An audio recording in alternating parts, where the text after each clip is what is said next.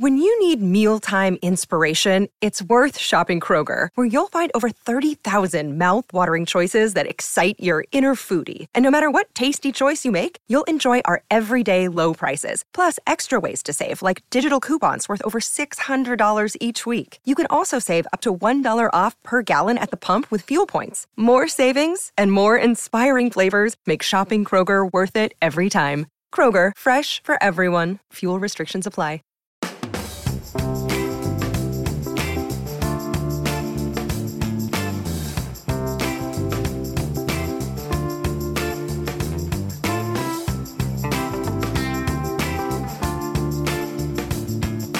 What's poppin', everybody? Hello and welcome to Popcorn Culture. My name is Ben Carlin and I am your host. Here with me today is my brother Jay, who will be in every episode. Ben, I don't want to say that I'm dressed more like the host today, but I feel like maybe I'm wearing, some pop Patreon merch here. Okay, and you're not. So I see. If people want to change their votes based on who dresses more like the host, that's up to them. Let me one up you. Yeah. Let me one up you. Oh no.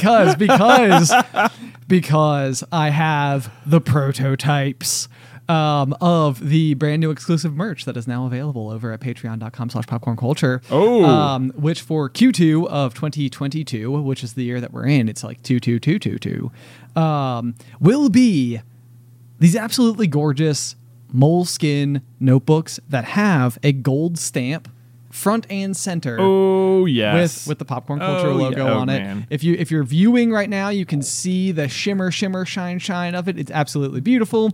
And these will also, if you sign up, will have your name embossed in gold in the bottom. Yes. Oh man, they look really, really good. I know. I was so impressed. Like, I feel like I have been a huge fan, and if you've been like a Super Carlin Brothers fan for a while, you've seen it. But like, if anywhere I can incorporate foil into anything to make it shine, right? Like, to me, I'm like, this is basically just like a cheat code for life. Like they'll just allow you can do this. You can just do it. Why doesn't everybody do this? Just make things shine. Dude, I feel like shiny is just very vogue right now. It could be. It could be. You know what else I feel like is vogue right now is tie-dye.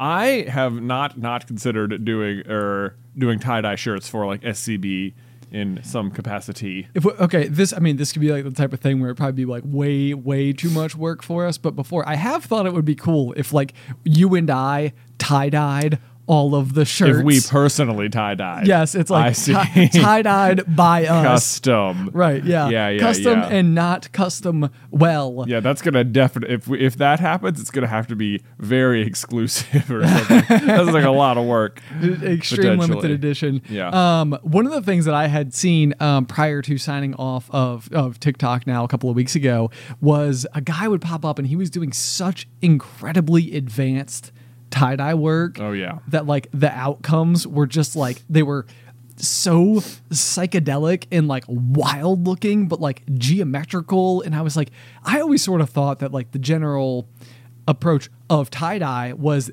the irregularity of the colors. Like right.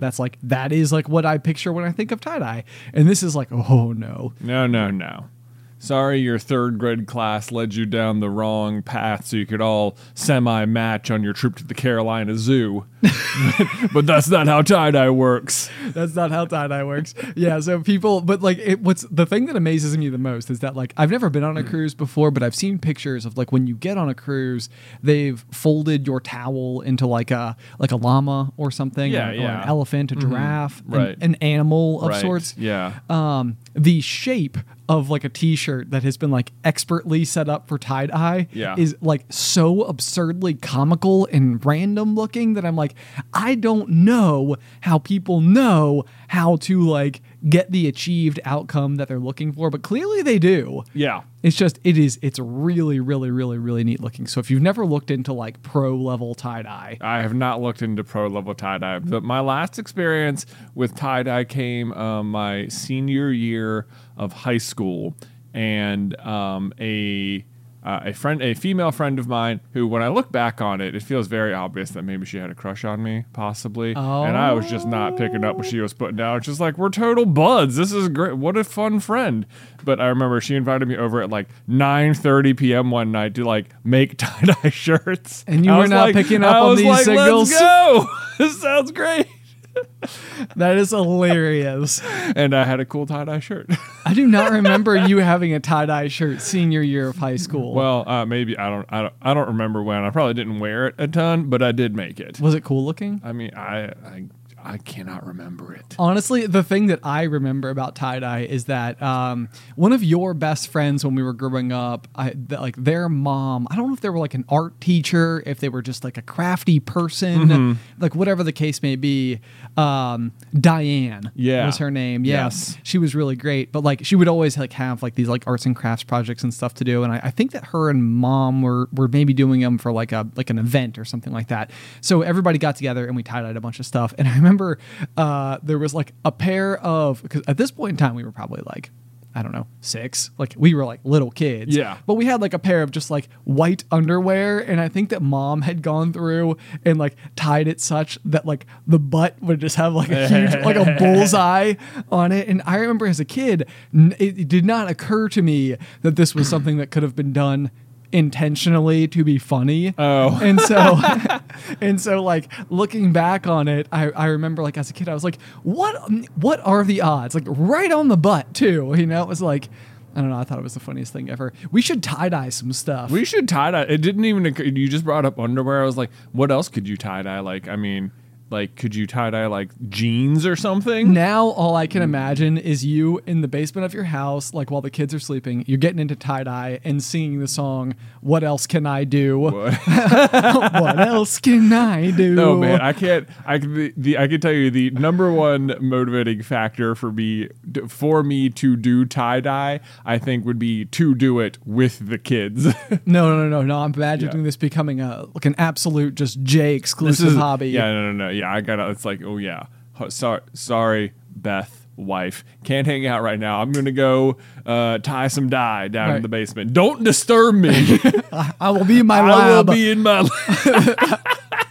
Or like even if you had like if you called it like my downstairs workshop, like most people's minds might go to like, you know, like a wood shop of like sorts. A wood shop, maybe a gym, something like that. Yeah, maybe it's like your code name for your basement bar or something. Yeah, but down in the workshop. Down in the workshop. Yeah, I've got like a neon Budweiser sign. Right. Yeah, some like inflatable Corona planes hanging from the ceiling. I feel like you had one of those. That was not a random grab. I was like, yeah, okay, that sounds familiar. But anyway, now I'm thinking like, okay, so if you were having, not that you'll ever need one, but like a dating profile, I'm like, you could have the most eclectic list of interests ever, which is like, I'm really into Pokemon, specifically gardening sunflowers, and tie-dyeing. Tie-dye. Anything. Yeah.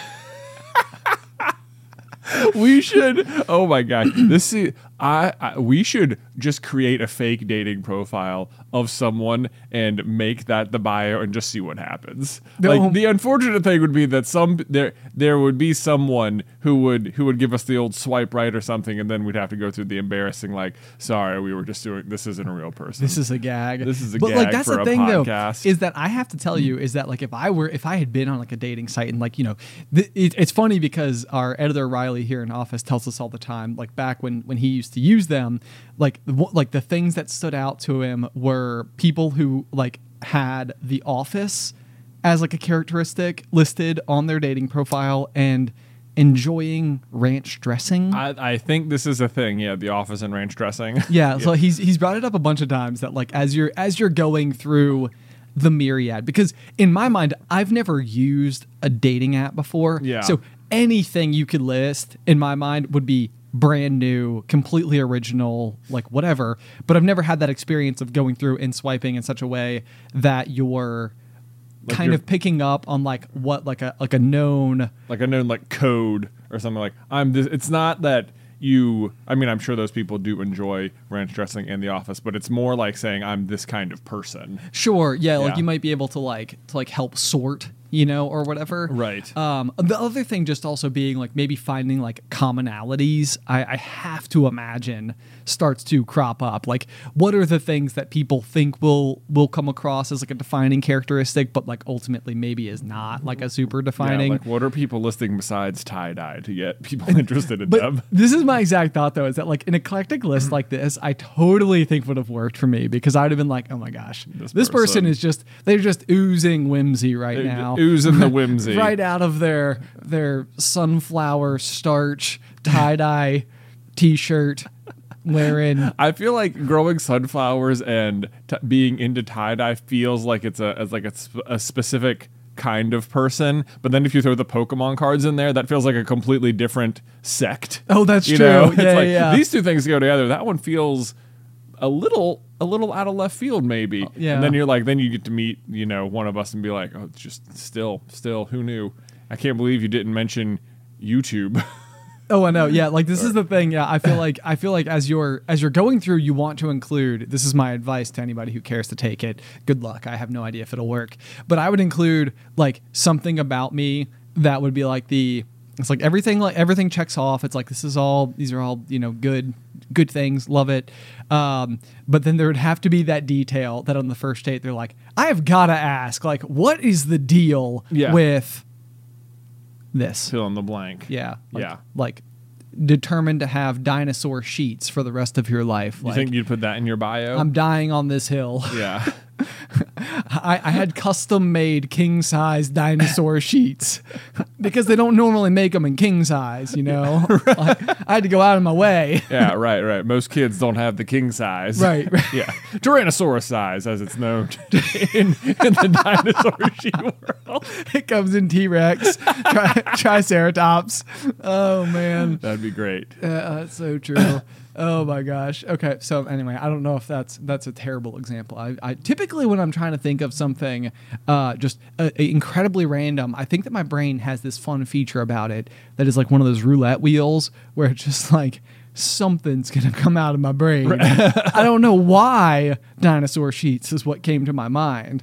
I have like there's no backstory there. I don't have anything that's like leading up to it. It feels like a little presumptuous too to be listing your sheet preferences in your dating profile. That is true. You're like, I will not change my dinosaur sheets. Wink.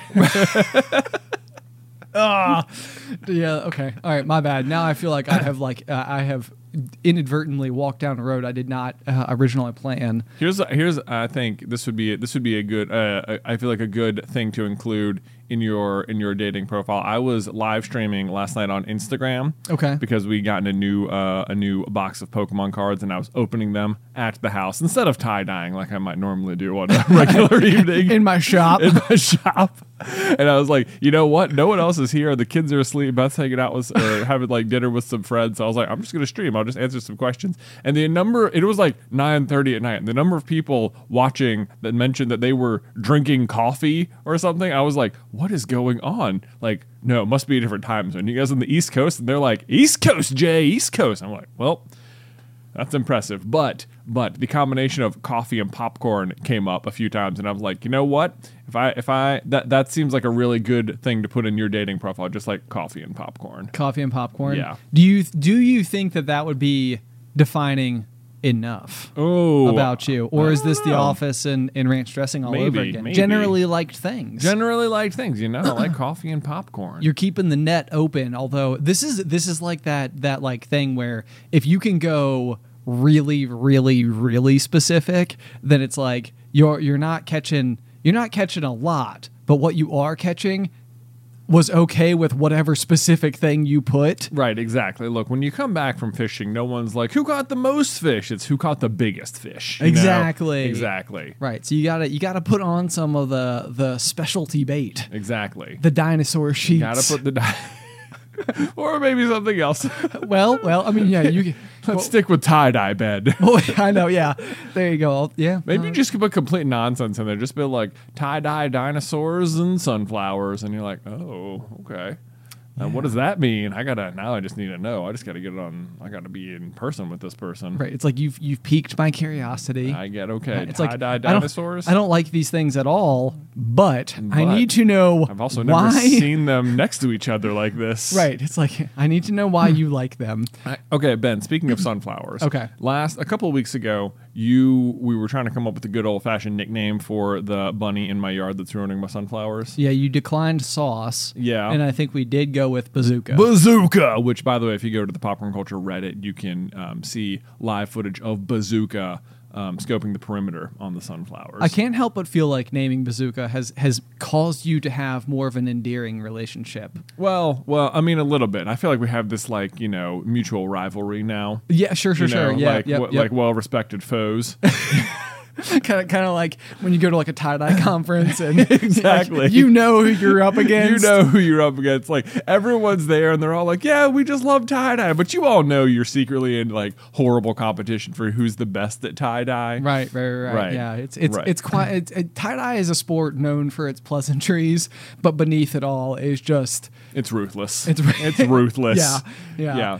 There's no doubt. So anyway, I was wavering on even the name of Bazooka, but upon seeing Bazooka in the flesh, in the hair, as it were, there was no doubt that was absolutely his name. Okay, good. Now here's my thought though: is I feel like as I've constantly referred to Bazooka, I feel like he needs more of like a title. Okay. So I have come down to two names, and I just want you to weigh in. Okay. Either just full name title Bazooka Bunny. Or alliteration. Good. You got that in there. Or Bazooka Jack Rabbit, like Bazooka Jack Rabbit. Oh, that's also right? good. Yeah, because I mean he's not actually a jackrabbit. Obviously, it's like a whole different kind of long-eared foe. Soon as you said Bazooka Jack, right, it immediately had an eye patch. Yo, Bazooka Jack. Yeah, Bazooka Jack definitely has an eye patch. Okay, and so it's like now it's a rabbit that has an eye patch, which is kind of adorable. Rabbit that has an eye patch and a bazooka. Slightly menacing. Yeah. Kind of adorable. Yeah. Okay. I like Bazooka Jackrabbit personally. Okay, Bazooka Jackrabbit. But I could see the argument for Bazooka Bunny. Right, because it's got the alliteration. It's got the alliteration going on. So but like Jack Bunny doesn't work, or No.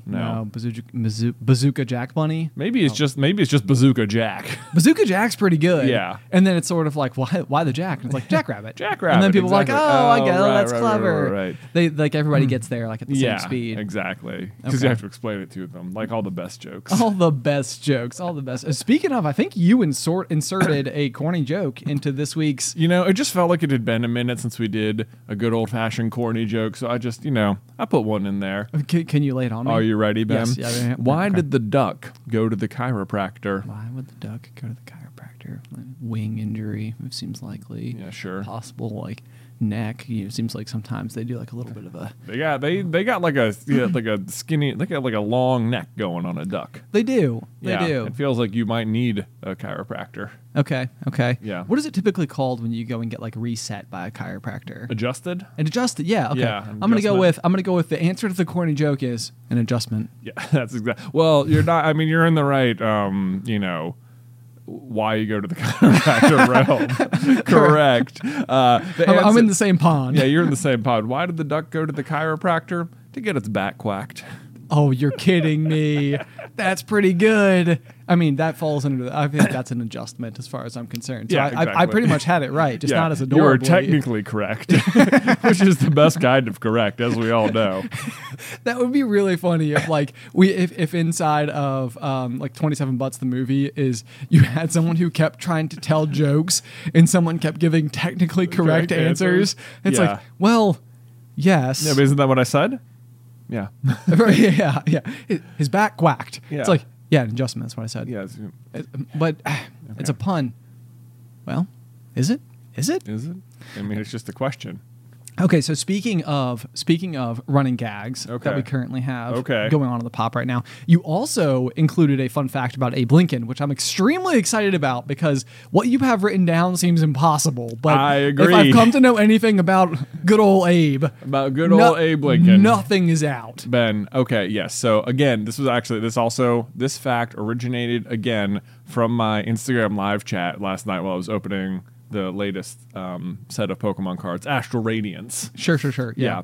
And people were bringing up, crazy things about Abe Lincoln. They were like, because we were talking about Obi-Wan, and someone was like, is Abe Lincoln in Obi-Wan? And I was just like, you know what? It would legit not surprise me if somewhere in the Star Wars galaxy there's a character like based on Abe Lincoln. Sure. Or something like that. So that was sort of my like, you know what? It feels very even probable at this point, because I can't believe the number of ways Abe Lincoln has found his way into everything. I know. It's like, but that's part of it too, is that he's such a particularly famous president because he was involved with like such a particularly like pivotal era of like American history. Yeah. But like it also feels like, you know what, even if he had just been like alive during like a total like lull. Right, even if he was just like president number like 23 or something. Oh yeah, I mean 23.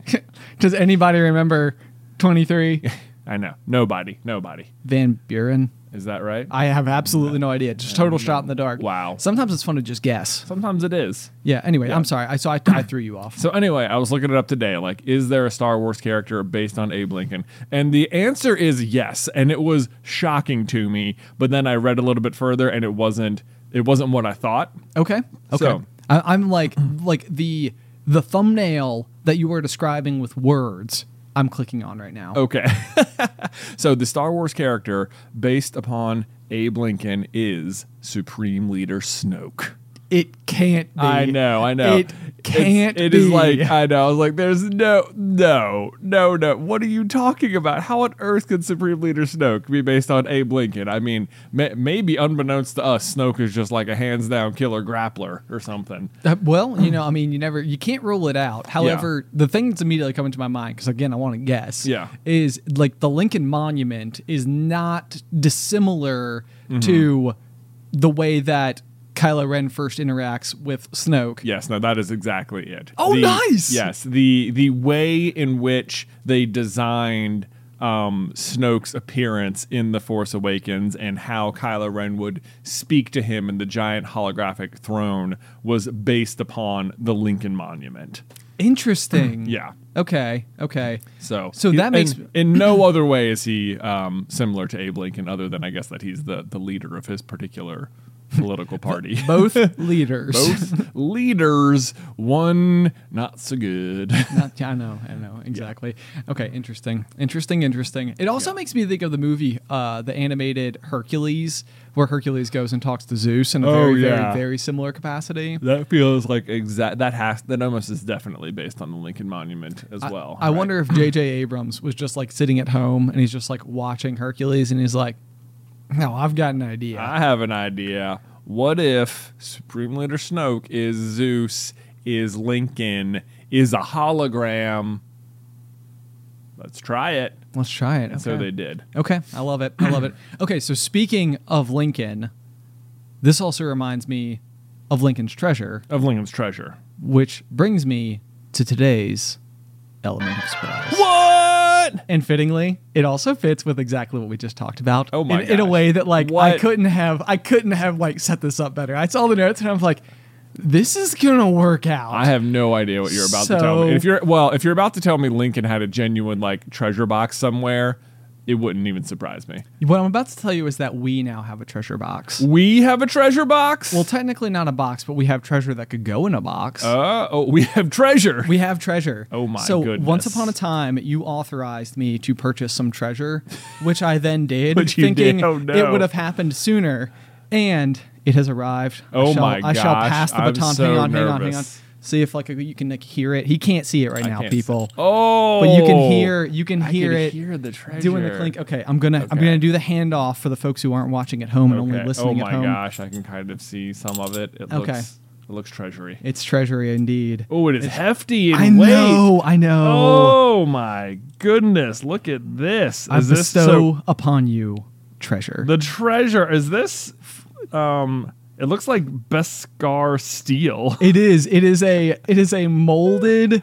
It is actual silver. Oh, it's real. Okay, this is like pure silver. It's pure silver, and it has been molded to look like the Beskar steel like blanks from The Mandalorian. Oh my gosh, that's so cool. When we first set out to do this, I had ordered this like months ago, or a couple of months ago, I think, when we first had the conversation. So when you when you were comparing Lincoln to Star Wars, and I was like, well, now we have Lincoln's Treasure. Now we have it's Star Wars and themed. Star Wars themed. What makes this Lincoln's Treasure just that? Well, because it originated from the pop. Well, as far as I'm concerned, any treasure that we have, we must refer to as Lincoln's Treasure. As Lincoln's Treasure, because that was our inspo is Lincoln's Treasure. What amount is there? A specific value that I'm holding? It says $2 on it. No, so it's I think each one of those is maybe 2 ounces each. Okay. So I forget how much an ounce of silver was, but it was the thing I was surprised about, especially having looked into purchasing an engagement ring for Alice once upon a time and looking at the precious metals and stuff like that. Right. Is that silver is just not as expensive as you think it is. To me, the idea of if somebody were if they handed you, even if it was a quarter and they were like, oh, this is a 1963 quarter, meaning this one is made of pure silver, I would have thought oh my gosh, you just handed me something that could have been in the treasure chest at the end of Pirates of the Caribbean. You right. know? In my mind, silver is just very barely not as valuable as gold. Yeah, but they are not even remotely on the same page. Okay. An ounce of silver I think is like $35 and an ounce of gold is $2,000. Oh, so if you come in second place at the Olympics, you really are the first loser. Oh yeah, for sure. Yeah. For sure. Especially I don't know if Olympic medals are in fact actually precious metals. What? Dude, it would be so disappointing to me if Olympic medals were not made out of the precious metals upon which they are named after. I mean, I'm sure they're plated, but for them to be if they were giving solid gold medals, yeah. I mean the size of those things is such that they would be giving them, and I mean I suppose you're the best in the world. The best in the world, but I mean it would basically make that medallion. I mean, I bet that those easily weigh half a pound, which is... Well, they're very strong people. They are very strong people, but I mean, that would be 8 ounces. That would mean that medal costs $16,000. I'm looking it up right now. Please do. Are Olympic medals made out of pure gold? Let's see. Each Olympic gold medal is made up of 210 grams of silver and is coated with 6 grams of 24-karat gold. The bronze medals are made of copper, zinc, tin, and a very small amount of silver. Well, that is just a bummer, if you ask me. The thing is that despite the fact that you are on the global level, the best in your field, I think it's very easy, especially living in America, to operate under the assumption that you are a professional athlete, therefore you are extremely well funded for your task. Mm-hmm. But it would absolutely be the case that if it was pure gold, I think that the problem would be that you would have your greatest accomplishment in this physical, object. Yeah. But for so many people, it would make more sense probably for them to sell it. Ooh, that's interesting. That's weird. That's weird. I've never even considered this. Is there any prize money associated with winning the Olympics? I have absolutely no idea. Well, this is other than obviously you're not even real gold medal. Hold on. Which, to be fair, it is entirely possible that if you did sell a real gold medal, they are incredibly collectible. Not even collectible, but they would be incredibly rare and scarce objects because they're even different at each Olympics. So each time there's only a set number of those gold medals. So it's entirely possible that they're actually worth even more if you were to or if Michael Phelps were to auction off one of his. I bet he could sell it for so much. Okay. This is the top result on Google from February 17th, 2022. It says, Olympic athletes do not get paid by just attending the Olympic Games. However, if an athlete earns a medal, there is a medal bonus attached to it. A gold medal is worth $37,500, a silver medal is worth $22,500, and a bronze medal is worth $15,000. Wow. So, I guess you do... Now, I don't know if that's saying that the United States will give its athletes a prize based on winning the medals, or whether or not the Olympic Committee would. Yeah, it's got to be the Olympic Committee. Yeah, otherwise that sounds like bounties or something. Or well, it would also be very again disproportionate to different nations. Sure. Like for the United States, again, it probably wouldn't be that big of a deal. But like if your country, like let's say, I don't know, like went and had like a really, really incredible run at the Olympics and just like stacked up a bunch of medals, and they were like, "Whew, man, we did not budget for this level of performance." Oh, that's true. You know, like you don't want to like discourage a scenario where Michael Phelps is just like, sorry, sir, you have won too many medals. We're running out of cash flow over here. Out of the cash flow. Okay. All right. Well, that's pretty cool. I've never even considered whether or not if you medaled in the Olympics that you also like won some amount of cash prize. But I suppose the bronze lining is that if you come in third, that you still get $15,000. There is that.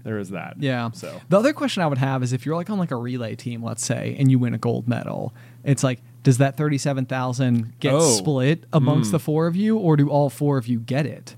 I would think that all four of them got it. Ooh. That's how I would think. Okay. There's four people. They all contributed to winning the medal. I guess if like, how would you? Because like, what about like a soccer team? Yeah, certainly if like a soccer team won it, you'd think they're not splitting up the money on grids. That would be so. You'd be getting so much less if you're on the soccer team. At bare minimum, 11 players to play a game of soccer, and that's like with 0 substitutes. So right. Almost certainly it's twice as many as that. Right. So you'd be talking about 22 players splitting $37,000 for being a globally best in your field athlete. Yeah. Yeah, that would seem like too small of an amount. It would seem like too small of an amount. So yeah, my guess, without doing any extra research, is that I would think and hope that they would all get the top prize money. Okay. That then makes those particular sports a lot more expensive to run. It does. And it's also interesting because it feels like those are the types of sports that there are some exceptions to this, but it doesn't feel like soccer holds up against the World Cup or like basketball doesn't hold up against like the NBA finals in terms of like winning a gold medal in almost any sport is the greatest accolade you can get for that sport, with a few exceptions. Like cycling, the Tour de France. The Tour de France is still better than the Olympics. The Olympic gold, yep. Yeah. Which is pretty fascinating that like something was able to literally edge out what is otherwise considered the not actually gold standard. Yeah, right. That it's very interesting, but like it kind of makes sense because it's not like the Olympics themselves last 3 weeks, which is about the same length of time the entire Tour de France lasts. True. And it's not as if like every single day of the Olympics there's another stage in the overall cycling competition or something, because they have like such specific events and stuff that they compete in. Right. Like plus like each time they do the Olympics, then would you have to create some sort of like tour of the country you're in? You would need that, I think. That'd be awesome, though. It would be incredibly cool. Yeah. Oh, man. That would make the cycling portion of the Summer Olympics really interesting. It would make it huge. Yeah. And maybe that's like part of the problem is that for sports like that, where there's so much buildup and anticipation and like execution, because, I mean, for the Tour de France, you're literally watching these cyclists ride, I think like 200 plus miles a day for 3 weeks. Yeah. So, I mean, like they're doing a ton of competing. Yeah. It's a lot. No doubt. Man. Well, speaking of cycling, transition. Popcorn Culture is sponsored by Shopify. Y'all are likely aware of the fact that we have our very own Shopify store, Carlin Brothers Mercantile, and it's hard to imagine not having it now, but arriving at the decision to open our own web store was a big one. In fact, we started our journey on the interweb back in 2012 and didn't finally open up shop until 2018. And a huge part of that is just not knowing where to start, but that's where Shopify steps in. Shopify is the global commerce platform that helps you sell at every stage of your business, which is a fancy way of saying it's a really easy and effective way to start an online business, no matter if you're operating out of your garage or have like a whole building or 3 or something. Once we were set up, our biggest concern was trying a new product only to discover no one was interested in it. But Shopify is powered with so many reports, more than you can even imagine. And this is so handy because it allows us to use data to better provide what folks are actually interested in. It's so easy to use, but even if you do find yourself caught in a jam, Shopify's award-winning help is there to support your success every step of the way. Sign up for a $1 per month trial at shopify.com/poppop. That's all lowercase. Go to shopify.com/poppop now to grow your business no matter what stage you're in. Shopify.com/poppop.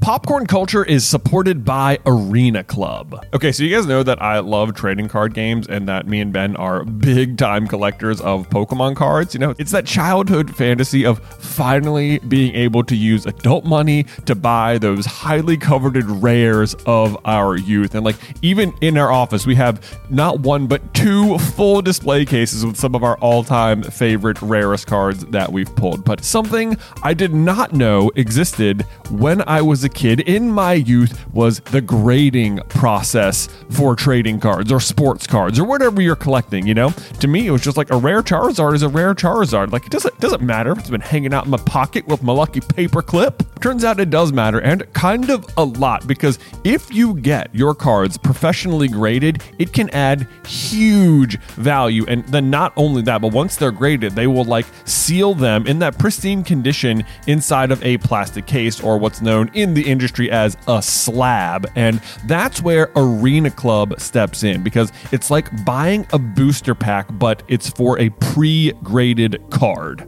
Now, I know that can take like maybe a second to wrap your head around, because you're opening physical cards on a digital platform, which means you open the pack online and see your pulls where they can be added to your showroom for the world to see, but you can also request them to be sent to you at any time. So they have got a ton of pre-graded cards, and then you will get to randomly open one, and then they'll keep it for you, or they can send it to you, or you can just like sell it or trade it online or whatever you want to do. But whether you're buying, selling, trading, or displaying, Arena Club is the card collecting platform you have got to check out. And right now, you can get 10% off your first purchase by going to arenaclub.com/poppop, which, wow, that is a crazy offer. 10% off a $400 slab pack. That's like $40 right there.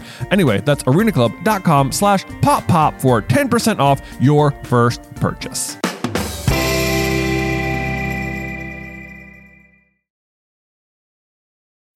When you need mealtime inspiration, it's worth shopping Kroger, where you'll find over 30,000 mouth-watering choices that excite your inner foodie. And no matter what tasty choice you make, you'll enjoy our everyday low prices, plus extra ways to save, like digital coupons worth over $600 each week. You can also save up to $1 off per gallon at the pump with fuel points. More savings and more inspiring flavors make shopping Kroger worth it every time. Kroger, fresh for everyone. Fuel restrictions apply. Nice. Boom. I started finally reading one of your Wick at the Peaks, Atomic Habits. Yeah. Yesterday. How are you liking it so far? I'm enjoying it so far. I will say that the opening chapter is like almost a little graphic when he's like talking about getting hit in the face with the baseball bat. Yes. I was like, I finished listening to a book on my way home yesterday. Then I like finished the last 5 minutes of the podcast I was listening to. I was like, all right, well, I'm halfway home. Maybe I'll start this Atomic Habits book. And I was like, this was a bad time to just start like listening to this in my casual drive home from work without like any prep or something. I was like, whoa, this is hard. It's like hard to listen to how badly injured this person was. It is. It's pretty remarkable. But it's also then remarkable. The basic setup for it is he like sustains this like essentially like could just be career ending injury as like a high school athlete, and then goes on after that injury to surpass the skill he had. Yeah. Like afterwards. Yeah. So he actually achieved more. Yeah, so it's a good launching point, and it's a good like personal story by the author to get you going. And then immediately what made me think of it was that he tells the story or gives the great example of the British cycling team that went through and did like 1% increases everywhere and suddenly just like exploded with success on the international level. Yeah. Which is, I actually think that particular example has been really fascinating for us here at Super Carlin Brothers, because I feel like I was telling you about this particular example after reading Atomic Habits, and I was like, maybe this is the way we should just like approach how we do like our YouTube channel, right? Where it's like maybe on every single day, it's like, because there's no doubt that like I can absolutely understand why the psychology of your average, if you want to call it influencer, person who puts content somewhere on the interwebs, there is such a roller coaster that has inevitably happened on your way to this point. Yeah. And with that typically comes a peak point where basically your like channel's viewership has, or whatever your platform is, has like reached its like all-time max. And it's like the all-time max is obviously not sustainable. And so like you will yeah, the max is definitionally a like a limited non-sustainable thing. Yeah. Right. Yes, yeah. Exactly. Kind of like you can't go out and like, you can sprint very fast. You could sprint 100 meters way faster than you'd be able to then just carry that pace for the entire mile. But as such, though, typically what that means is that like when you are making content, you are like making stuff, and like eventually maybe it gets that foothold and like it's doing better and better and better and better, and then it just like you hit the peak. But the thing is that the peak has something on the other side of it, which is coming back down, because the max is not sustainable. And I think that this is like a very difficult thing for your brain to like grapple with, right? Because it means that like almost no matter what, the lifespan of your future on a given platform lives in the shadow of that peak, right? For a period of time, and that's not to say that anybody never then like surpasses their original peak or anything like that, but it can be difficult, and it can leave you in a position of like, well, how do I get back to that? Like, how do I catch the lightning in the bottle over again? Right. So I feel like the way you and I have like reframed our approach is just basically like 1%. It's like 1%. We're not trying to hit a new peak. We're just trying to improve by 1%. 1% every day. 1% of it. But honestly, what it immediately made me think of as they were talking about that story, because he talks about how like tiny improvements and having like good habits and like developing good habits that you can practice every single day is like a compounding interest sort of thing, where it's just like what burns out so many people is trying to just set a goal that has like a really specific end point, and then like they'll hit the goal and then they'll just stop whatever they were doing. Yep. Or something like that. And like there's a long, or you start going towards whatever you want to do and you don't see results immediately, or even after like a maybe a somewhat longer amount of time. Like if you're trying to lose weight or something, just as an example, and you go to the gym for 2 weeks in a row and you don't see any change or anything, then it can be easy to like burn out. And what he's saying that like you might even go 6 months in a row and not see any change. But the thing is, he like compares it to like melting an ice cube, which I thought was really interesting. Is like, yeah, you know what? That entire 6 months, maybe you were sitting in a room with an ice cube on the table at like 0 degrees, and now you've raised the temperature in the room up to 31 degrees, and like from where you're sitting, obviously it doesn't look like the ice cube has changed at all because it's still below freezing. Right. But like that one next day when you like cross the threshold, all of a sudden there's going to be a crazy change. Right. Yes. And it's like all of a sudden you'll be at 32 degrees and that ice cube is going to be water, and like no one's going to know how much like don't throw away like all the work from 0 to 31, because like that is doing something, but you just have to like find that breaking point, and eventually like it'll just like the compounding interest will just explode.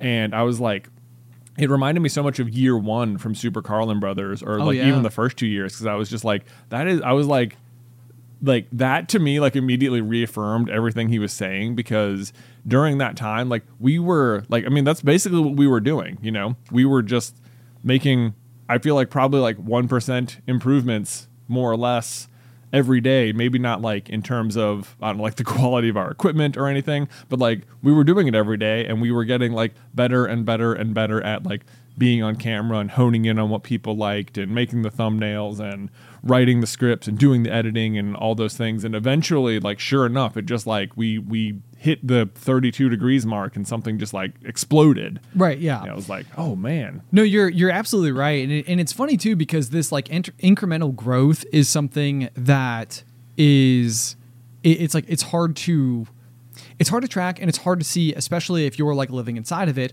all the time. Like, I absolutely felt like I got through, like, if you could go back and watch like year one, episode 1, Ben Video, Super Carlin Brothers, and it's like I'm starting from like below zero. Right. You know, it's like there is, I have absolutely no skill, whether it pertains to like on camera, like, you know, charisma or something like that, to the content of what I was actually saying, to the editing of it. You know, I mean, nothing about it was like, and I'm not trying to be self-deprecating either. It's just like it had plenty of room to grow. Right. But the thing is that, like, you know, we were making 2 to 3 videos a week, every week for that entire year.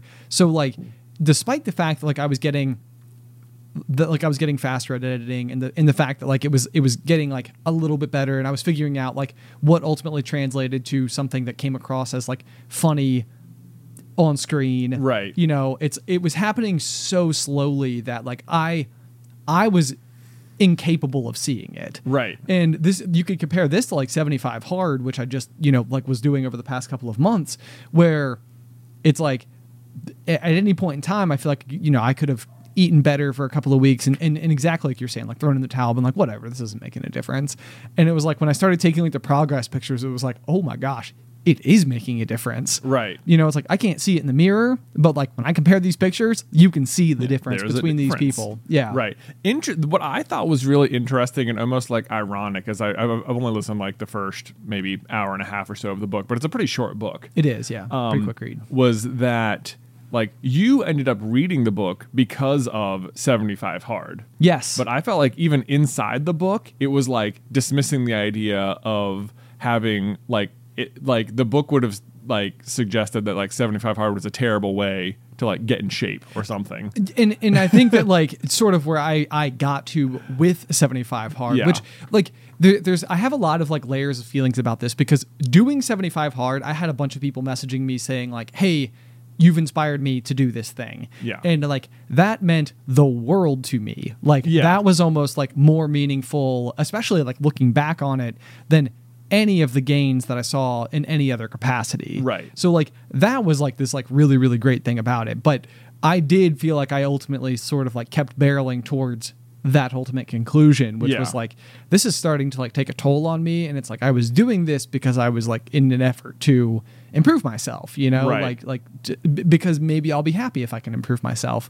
And it was like, ooh, no, like I'm like almost taking this too far, that it's like, I can like feel the impact it's having on me. Well, I think even like, I think more what I was trying to say was that like in the book, like even I thought about it as I was doing like the 30 days of Peloton too. Is like, oh yeah, like people will like train for a race and then they'll train really hard for that race, and as soon as they cross the finish line, they'll like stop running. You're right, or whatever. It's like having, it was like this weird commentary you don't hear about like goal-based thinking, like where if the goal is the only thing you're focused on, like finishing the 75 Hard or finishing 30 days of, you know, Peloton in a row or whatever, right, then like you, one, don't allow yourself to be happy until you hit the goal, because you're only focused on like that as the thing that you will accomplish.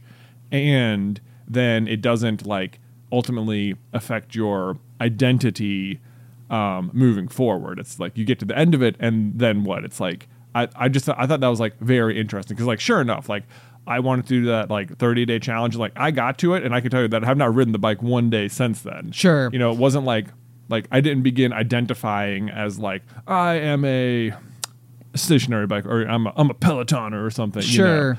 Like, but this is also very interesting too because this is probably like one of those things I think could make people glaze. But like, let me ask you to not glaze because there is the sport of CrossFit, right?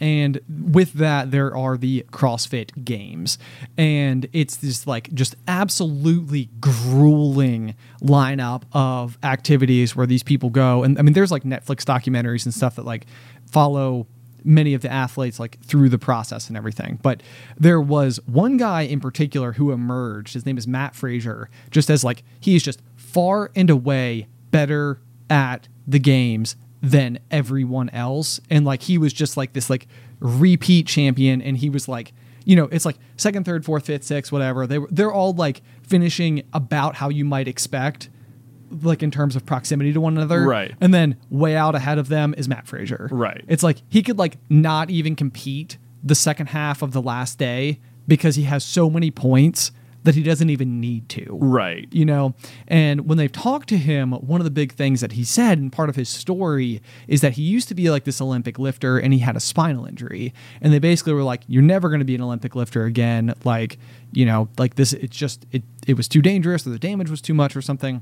And he basically started like approaching, instead of like trying to train for the Olympics, and instead of trying to train to win the gold medal type of thing, he was like, I started to train for me. Like, right. I wanted to get better. And so like, I'm not competing with everybody else out there. I'm just going and I'm like attempting to compete like me, myself, and I. You know, it's like that's it. Like, I just want to get better at my sport. And I think you're exactly right. Like, so he's not saying I want to win the CrossFit Games. Right. That is just a byproduct of the new approach to fitness that he had. Right. And so in reflection of 75 Hard and reading several of these books, one of the ones that I have like sort of had this thought experiment about is I love like the Spartan races that we've done in the past. Mm-hmm. And through Spartan racing, they have like an elite racers series. And I've seen those guys go out before and they're on a completely different level. And this is like the actual like competition grade version of the race. They're like the guys who do like the first run of the course. So like they're the ones who interact with it before us common folk, right? You know, go and do the same. And I think I've always been so incredibly intimidated just by the sheer level of like fitness of the people who do this. Right. Like, you know, you watch them come off the lines and these men and women are just like ripped. I mean, they are like, you know, the magazine cover like fitness people, and you're like, it's like, man, that's like next level. But so when I started trying to put these pieces together, I was like, what if I don't even think about competing with those people? It's just like, I just want to see how good I can get at this stuff. Like, I love the obstacles, I love the courses. Like, it kind of combines like maybe some of the strengths I had as like a high school cross country runner and merges it with some of like the strength training that we've done as an adult and applies it to the like outdoorsman-y type of stuff that we like of, you know, being out in the elements and facing that type of stuff. And so obviously I have not, you know, pursued this ambition, but this is like the thought. It's like, you can't think that you want to go and like beat anybody else in that elite series. You just have to think like, how good could I do? Right. Like, it's not that I want to be it's not that I want to finish an elite Spartan race. It's like, I want to be like, not even I want to be, that's even already the wrong phrasing. It's like, I am an adventure racer. Yes, exactly. Yeah. And so it's just like, how do I be better at my, how do I be a better adventure racer? What would an adventure racer do in this situation? Yes. Yeah. Sort of thing. And then the question would just be like sort of, and this is again, even like departing the objective here, but what would the ultimate byproduct be? Right. Like, if this just became like, you know, what you pursued and this was like brought you joy and everything, then it's like, would you start to see yourself land in better and better and better spots? Right, probably. As time went on. Yeah, because like you're just like, how do I fine tune? How do I get better? Right, exactly. And if you're practicing all the things all the time, because that's what, you know, that's what you want to do, then yeah, you'll get better. Right, exactly. Yeah, and it seems like at least according to like the book, eventually you will hit some sort of like breaking point and it will like really explode. Yeah. But the book also preaches a lot of patience as well, which I think is probably the really difficult part. It always is. Yeah, I think that patience is definitely like the big thing that with anything, you have to be prepared for it not to happen immediately. Yeah, I think something, I don't know if it will get to this, but my guess is that if ever you're like embarking on this, like it talks about like 1% improvement and like micro improvements and like over time how it compounds and stuff. But I would guess also what makes it difficult is that like out of the gate, you're probably able to make a bunch of like obvious adjustments or like decisions that will help you improve like 10 or 20% like almost immediately. Like real fast. Like real fast. And then that'll be encouraging, but then what might be discouraging is how slow the progress becomes after that until you in fact hit whatever breaking point there is. Right. So take my like, you know, adventure races or whatever for as an example. A few years ago, I think in 2019 for like my birthday, I like signed up for a race to go and just like actually like run it with intent and purpose and just like see how I could do. Because every other time I've ever done it was always with like a big group of people, and it was just like I just wanted to be there with those people, right, and help where I could help or be encouraging where I could be encouraging. But this was sort of like I'm gonna go, you know, put the grease paint under my eyes and like run, like right, come off the line. So in preparation for that, I was doing like, you know, push-ups and pull-ups and rope climbs and like just a variety of other like activities that could like potentially have me prepared. Right. The thing I did not do was run. At all. You know, and it's like this is one of those where it's still a 4 to 5 mile run. Right. Like you know, I mean, I can go up a rope in like 8 seconds. Right. You know, like it doesn't take me any time. It probably doesn't even take me that long. Right. Like this is the real trick to these races is that the obstacles themselves, they will slow you down to be sure, but you can get up the rope. The 5-second difference in how fast you get up that rope out of the gate isn't going to be the deal breaker. Exactly. The most amount of time will be lost in the running itself. Yes. Yeah. So to truly adopt this, I feel like you would also need to adopt that aspect of it, which is like the one that I've sort of been like, I know, like it's so silly because it's now been how many years since we left college? 14 years high school rather. 14 years since I left high school and was like a competitive runner in any capacity at all. And in my mind, I'm still like, I got the run down. I got it down. I ran 14 years ago a whole bunch. Like that, that'll hold me. I'm set. I'm set. I would bet the other thing you didn't do was continue any of that stuff after you finish the race. Also true. Right. Also true, yeah, which I think is a big indication. I think about this. I think we've talked about this before. Like I always think like, yeah, we were going rock climbing a ton once upon a time. And like, I think we even talked before about like, I feel like if we'd continued doing it, like it's probably been like 5 years since we were going regularly or something, if not more.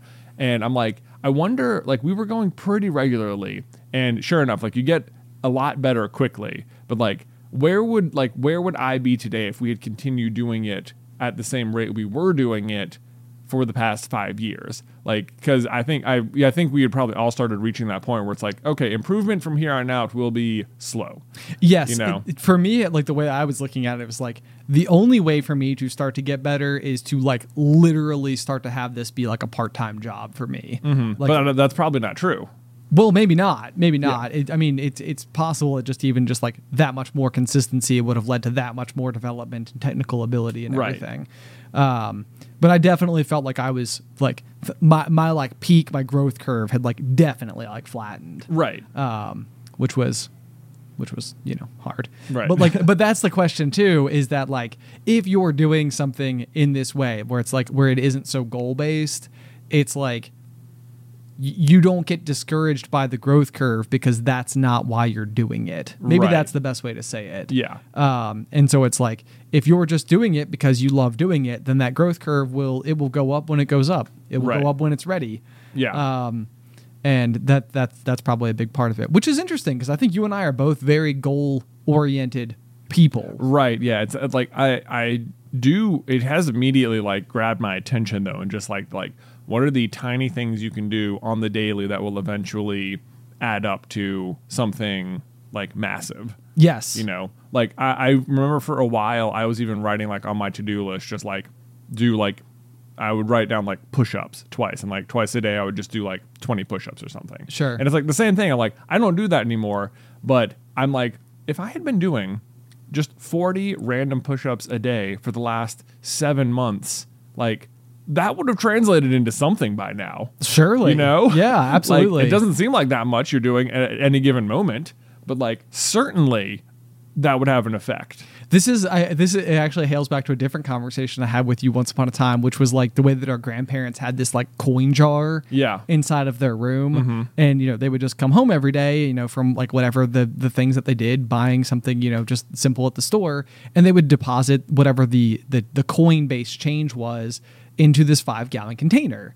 And it was always this like aspiration of mine, because as a kid, I slowly started realizing just how much money that was. Yeah. And from my perspective of it, I was like, they like accidentally saved thousands of dollars. Right. You know, like at some point in time, I think their whole like thing was that they would go and they would convert it into cash and then use that money to like go on like a cruise or something together. Right. And it was this like in my mind, it'd be like, wouldn't it be so cool to do that? But it's the same thing. It's such incremental growth. Right. You're talking about by almost definition less than $1 a day. Right.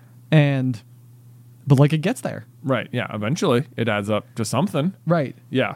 So I don't know. It has made me very curious to start like trying thinking in this sort of like thinking about like the just building good habits and like framing stuff in that way, and just sort of like trusting to the nature of time to produce results at some point. Well, and also maybe like having those habits be driven by truly chasing something that you yourself actually want. Right. Let me try to transition to a topic that I had written down that I think will fit. And if not, like we'll figure out like maybe like where I came from at least. So remind me that we started with Atomic Habits at some point in time when I inevitably lose my train of thought. But so as like an ongoing update of having stepped away from social media, I have had a myriad of different sort of like tiny little aha moments that have sort of indicated to me just how much my relationship with social media was influencing the underlying why as to the actions I was undergoing. Okay. You know, so like, let's say there's a very like goal-based scenario. It's like I want to go and compete in like an elite race for Spartan Racing or whatever. It's like, I think that it would not be hard for me to start to like dissect that goal and realize what I wanted was to be able to inevitably someday share that piece of like information. You know, and it's like, do you want it, or do you want the like what it would say? Admiration. Whether it's the admiration or like the way that like it like fills in like the color of your character or something like that. Right. Like I want this to be like something that helps other people know like who I am. Right. Versus me doing something because it's something like that I might want to do, just solely wanting to pursue. And I think that when you find the answer to that question, the likelihood that you stick with it after that race is over starts to go up dramatically. Mm-hmm. But the example that I kind of stumbled across that maybe sort of like, as we were talking, I was like, I feel like this sort of fits a little bit, is that we're getting ready to actually, as of you, listener, hearing this episode, we will currently be on our family beach vacation. Yes. In South Carolina. Wrapping up, actually. Yes. So great week. Yeah. Hopefully. So much fun. Wow, can you believe all the family milestones and memories we made? But there was that one moment where that one person tripped. Oh, shoot. Man. This is like Mike's wedding all over again, where I said that like there's the inevitability somebody is going to get hurt, and then I broke my toe. But anyway, so getting ready for the beach, I found myself in this like thought cycle that I have historically found myself in throughout the years, which was like, oh man, like I'm going to go do like a fun summer vacation. Like maybe I want to buy like a new bathing suit. And then it was the type of thing where it was like, well, I'm not actually going to like share a picture of said new bathing suit like anywhere because I'm not currently on social media. And so then it was like, well then do I even want a new bathing suit if like there's no ability to share it? And then like what I started peeling back from there was like, why did I ever want a new bathing suit? Did I ever want a new bathing suit, or did I always want to like share it? And then it was almost like, well, now I don't need one. I have them. You know, it was like, right. But I mean, to me, that was like a small, and maybe this feels very obvious, you know, from like an outsider's perspective looking in. Right. But to me, it was like a very cool moment of like self-recognition where it's like, this is something I can look back on, and I can probably even tell you the origin story of the existing bathing suits that I have. Right. Because they've probably been purchased in a very similar manner of speaking to this thought. Like this is the one I bought for this trip. This is how like all dads become like the dads you think of as like stereotypical, because eventually they're just like, who am I trying to impress? I just want the comfy ones. Just sure. Right. Yeah. Exactly. Like, I'm already married. The kids just stuck with me. I don't need to wear these flashy, uncomfortable swim trunks. Exactly. Yeah. With suspenders. I mean, Are you kidding me? I'm just calling it right now. If you're listening 50 years from now, at some point in time, bathing suits had suspenders. Right. Bathing suspenders. Really big in the 2040s, you know. Man. What a time to be alive. Who saw it coming? We did, apparently. We did, yeah. Called it. It would be fun to just start taking stabs at like the future. Just like like, what haven't they done with bathing suits yet? Suspenders? Right. I feel like the show The Simpsons just tries this all the time. And then like they correctly predict things, and it's like, are they correctly predicting things, or are they just always taking shots? They're just throwing stuff at the wall. And some of them just happen to hit. Right. But so, you know, okay, so if I can try to then backpedal myself to the adventure racing, the idea again would be sort of like, why did I want to do it in the first place? You know, and like, what was I hoping to get out of it? And given a world where nobody else knows that I did it at all, do you still want to do it? And what's cool to me is that the answer to that question is yes. Right. Like, it's like, I like the environment. I like the obstacles. I like, you know, like kind of battling those elements and stuff like that. And I think that it combines a lot of the stuff that I've historically done, where like even like with like my current like weightlifting type of training and stuff, I'm not trying to become a bodybuilder. I'm not trying to become a competitive weightlifter. And so it's like, why am I doing it? Right. Because you just want to be healthy. You just want to be healthy. Right. Yeah. But being able to then apply that strength to something that I can like enjoy on an ongoing basis, I think would help it turn into a good habit. So it feels like this is helping you like unlearn why you were doing things or something. Yes. Which I feel like is probably a very good starting place for you, because I feel like you've expressed recently like you're like difficult figuring out like stuff you just personally like have personal passion about or something. Yeah, like, I've definitely like had this issue. Like I had like a scenario where I left counseling, and I was like, I remember just feeling completely rocked by the assignment that the guy had given me, which was, you need to go and have 30 minutes of fun a day just for you. Like, that's it. Like, just find something fun. And it was almost like he had assigned me like 75 papers on Romeo and Juliet. Right. Or something. I was like, are you kidding me, man? Like, how am I supposed to fit this into my life? And then it was sort of like, as like the layers, you know, sort of were being peeled back, I'm like, why am I recoiling so hard at someone telling me to go and like take time for myself? Right. Go have fun. Right. I was upset that I was given this advice. And that was very, very, to me, eye-opening, because it was like, oh man, like how has this become such a foreign thought when on some level it feels like it should be like the underlying goal behind all of the other things we do. Right. You know, is like go to work, you know, earn a living so that you can then use that to do the things you love. Right. Yeah. So what if I can ask, what have you been doing with your 30 minutes a day? Well, I went to a car wash one day. Oh, Ben, I said fun, not ragers, okay, man? I know. It was like pure luxury.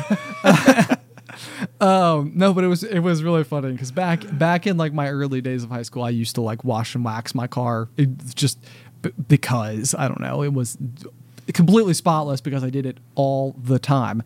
But as an adult, being much busier, I have found that like I like it's like if once a year I wash my car, it's like I'm killing it. So the day after I was given this assignment, that was exactly what I did. I was like, I got home and I was like, I'm gonna run to the car wash. Right. And so that's what I've been able to come up with. It has actually been it's been like a very interesting like to call it a struggle feels like really the wrong word, but I have been very gobsmacked by how there isn't a more immediate and obvious answer to this question. Right. Like that to me feels like it's like I think that's probably why I was so like thrown off by being given this assignment. Right. You were like, I don't even know how to have fun. Yes. Right. Which is that does seem like a problem. Yeah, right. I know. Yeah, good place to leap off of. So if anybody has any great recommendations on things that you does anyone know anything fun we could do? I need some suggestions on how to have fun, please. We're going to the beach next week. That should be fun. It should be fun. Yeah. I have why did you even ever want to go to the beach, Ben? To spend time with family. Yeah. Activities. Yeah. No, I feel like we have gone through fantastic lengths. We're recording this obviously a full week in advance so that we are able to just go and be on vacation.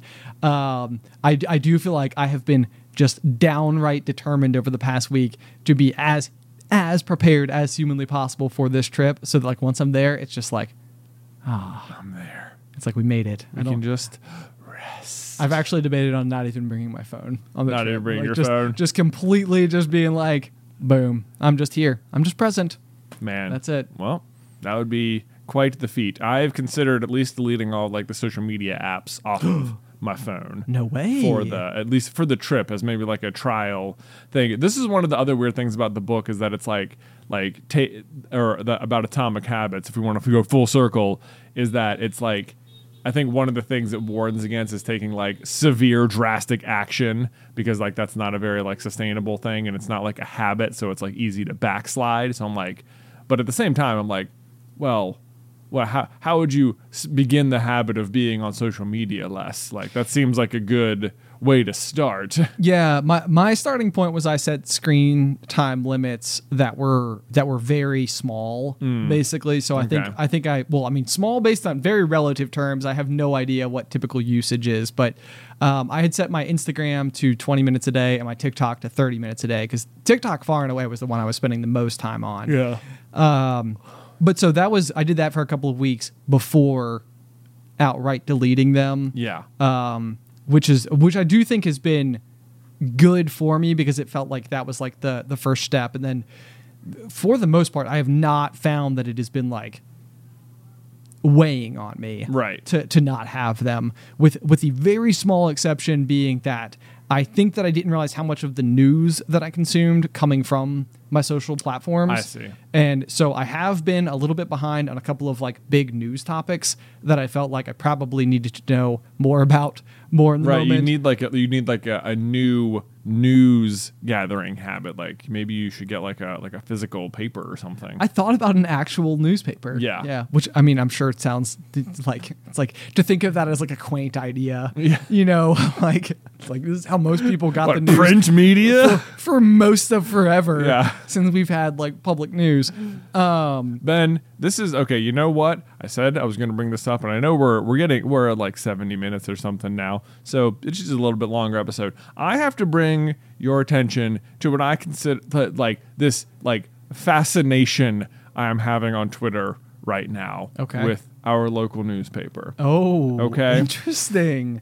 The Roanoke Times. The Roanoke Times, as it were, quite an establishment, a long-running newspaper in the area. Definitely the biggest newspaper here at the Roanoke Times.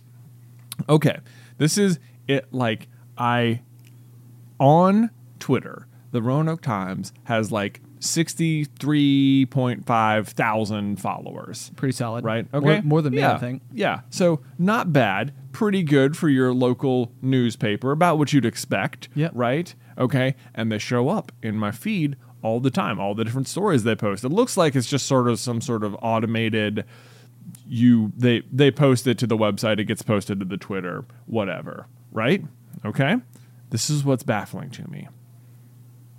And what is such a red flag is that they have 63.5 thousand followers, and there is zero, and I mean zero, interaction with anything they post ever, no matter what it's about.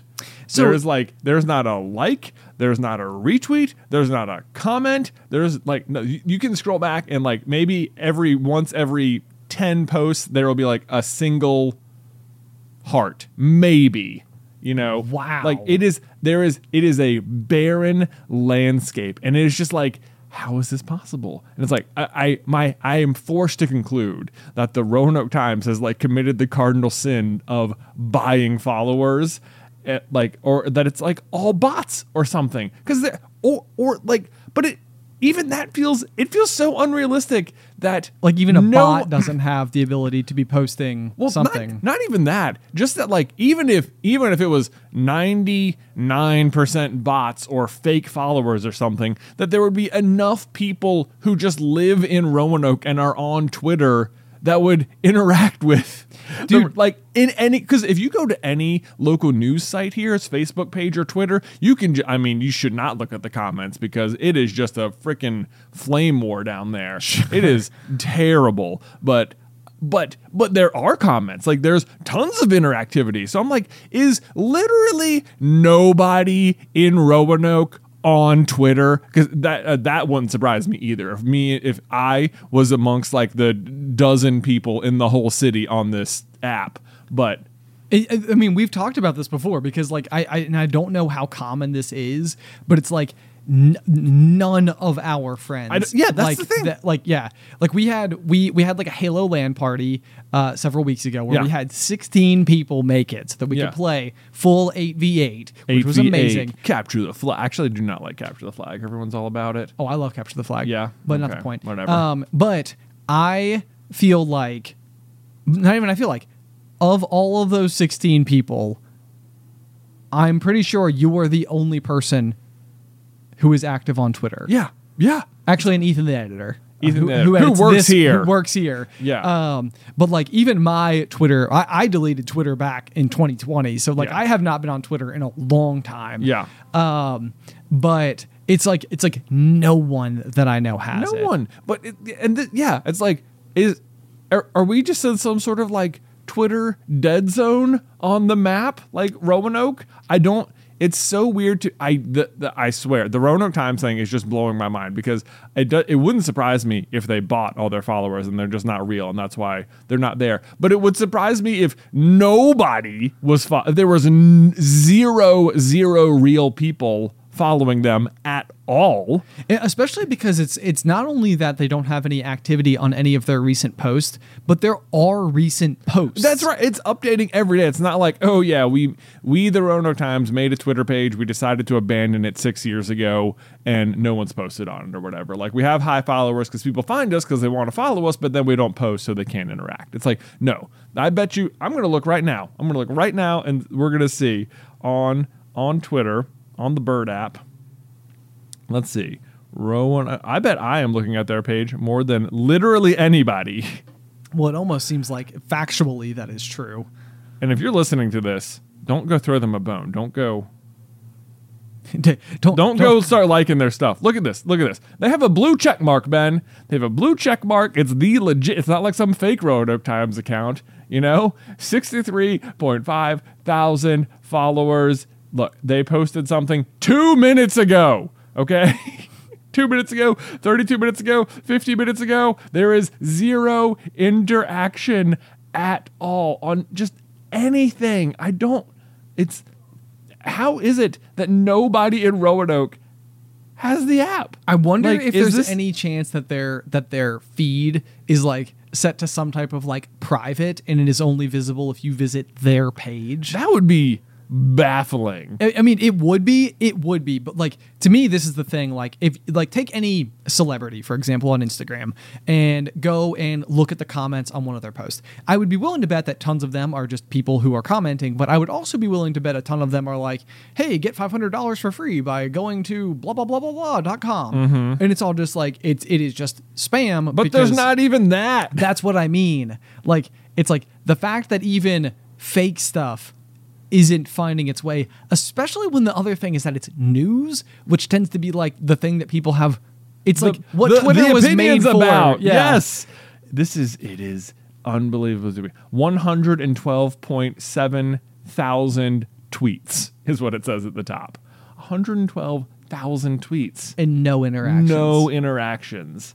I mean, look at this. The most I can see is that 2 hours ago, there is one tweet that has 2 likes and 1 comment, and that's it. What does the comment say?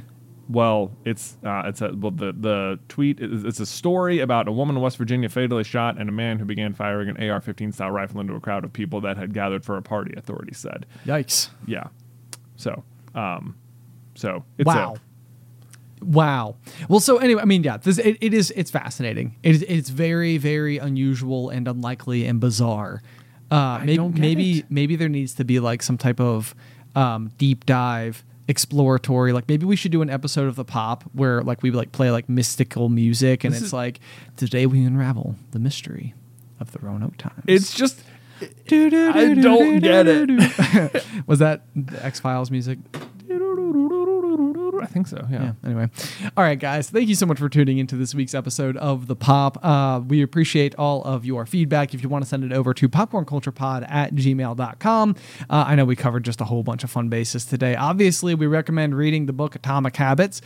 We can link that in the show notes down below. I would not recommend following the Roanoke Times. Please do not do that. Don't do that. Do not throw them any bones. No bones thrown from here. Yeah. Also, through the end of the month of June, we will be having the Moleskine Notebook Popcorn Culture exclusive merch available. And again, that is going to be a black hardcover notebook in the large format. It will be lined. It will have a gold stamp with the Popcorn Culture logo on it and your name in gold. Also on the cover, over on Patreon, we should have listed a really beautiful photo of the official prototypes that have come in for Jay and I.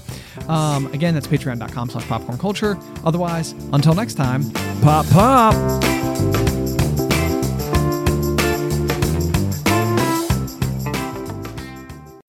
When you need mealtime inspiration, it's worth shopping Kroger, where you'll find over 30,000 mouth-watering choices that excite your inner foodie. And no matter what tasty choice you make, you'll enjoy our everyday low prices, plus extra ways to save, like digital coupons worth over $600 each week. You can also save up to $1 off per gallon at the pump with fuel points. More savings and more inspiring flavors make shopping Kroger worth it every time. Kroger, fresh for everyone. Fuel restrictions apply.